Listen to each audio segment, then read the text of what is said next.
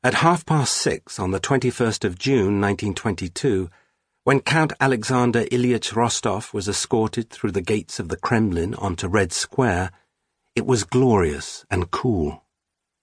Drawing his shoulders back without breaking stride, the Count inhaled the air like one fresh from a swim. The sky was the very blue that the cupolas of St. Basil's had been painted for. Their pinks, greens, and golds shimmered as if it were the sole purpose of a religion to cheer its divinity. Even the Bolshevik girls conversing before the windows of the State Department store seemed dressed to celebrate the last days of spring. "Hello, my good man," the Count called to Fyodor at the edge of the square. "I see the blackberries have come in early this year." Giving the startled fruit seller no time to reply, the Count walked briskly on, his waxed moustaches spread like the wings of a gull. Passing through Resurrection Gate, he turned his back on the lilacs of the Alexander Gardens and proceeded toward Theatre Square, where the Hotel Metropole stood in all its glory. When he reached the threshold, the Count gave a wink to Pavel, the afternoon doorman, and turned with a hand outstretched to the two soldiers trailing behind him. "Thank you, gentlemen, for delivering me safely. I shall no longer be in need of your assistance." Those strapping lads, both of the soldiers had to look up from under their caps to return the Count's gaze, for like 10 generations of Rostov men, the Count stood an easy 6'3". "On you go," said the more thuggish of the two, his hand on the butt of his rifle. "We are to see you to your rooms." In the lobby, the Count gave a wide wave with which to simultaneously greet the unflappable Arkady, who was manning the front desk, and sweet Valentina, who was dusting a statuette. Though the Count had greeted them in this manner 100 times before, both responded with a wide-eyed stare. It was the sort of reception one might have expected when arriving for a dinner party, having forgotten to don one's pants. Passing the young girl with the penchant for yellow, who was reading a magazine in her favourite lobby chair, the Count came to an abrupt stop before the potted palms in order to address his escort. "The lift or the stairs, gentlemen?" The soldiers looked from one another to the Count and back again, apparently unable to make up their minds. How is a soldier expected to prevail on the field of battle, the Count wondered, if he cannot be decisive about ascending to an upper floor? "The stairs," he determined on their behalf, then vaulted the steps 2 at a time, as had been his habit since the academy.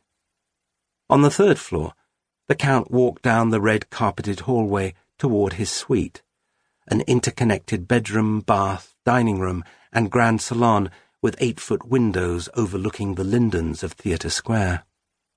And there the rudeness of the day awaited.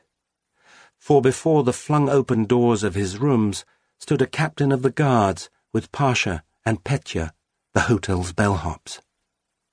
The 2 young men met the Count's gaze with looks of embarrassment, having clearly been conscripted into some duty they found distasteful.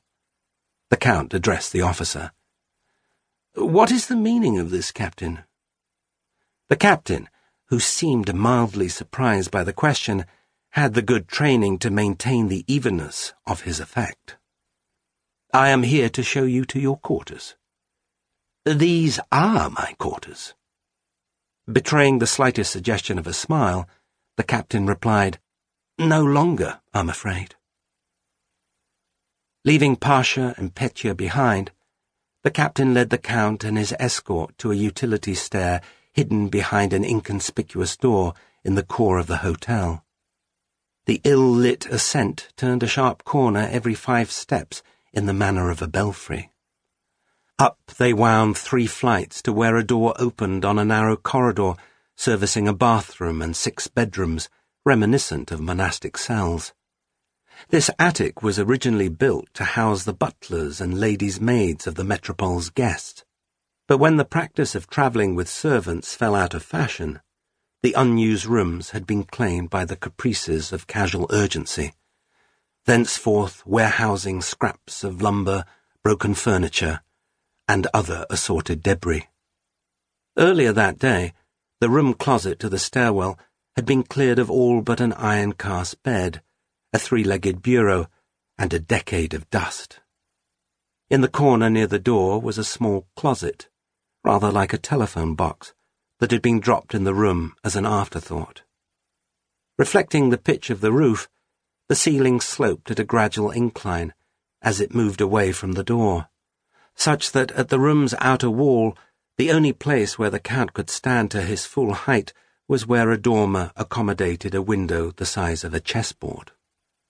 As the two guards looked on smugly from the hall, the good captain explained that he had summoned the bellhops to help the Count move what few belongings his new quarters would accommodate.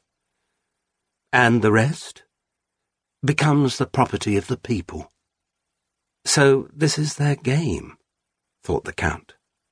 Very well. Back down the belfry he skipped as the guards hurried behind him, their rifles clacking against the wall.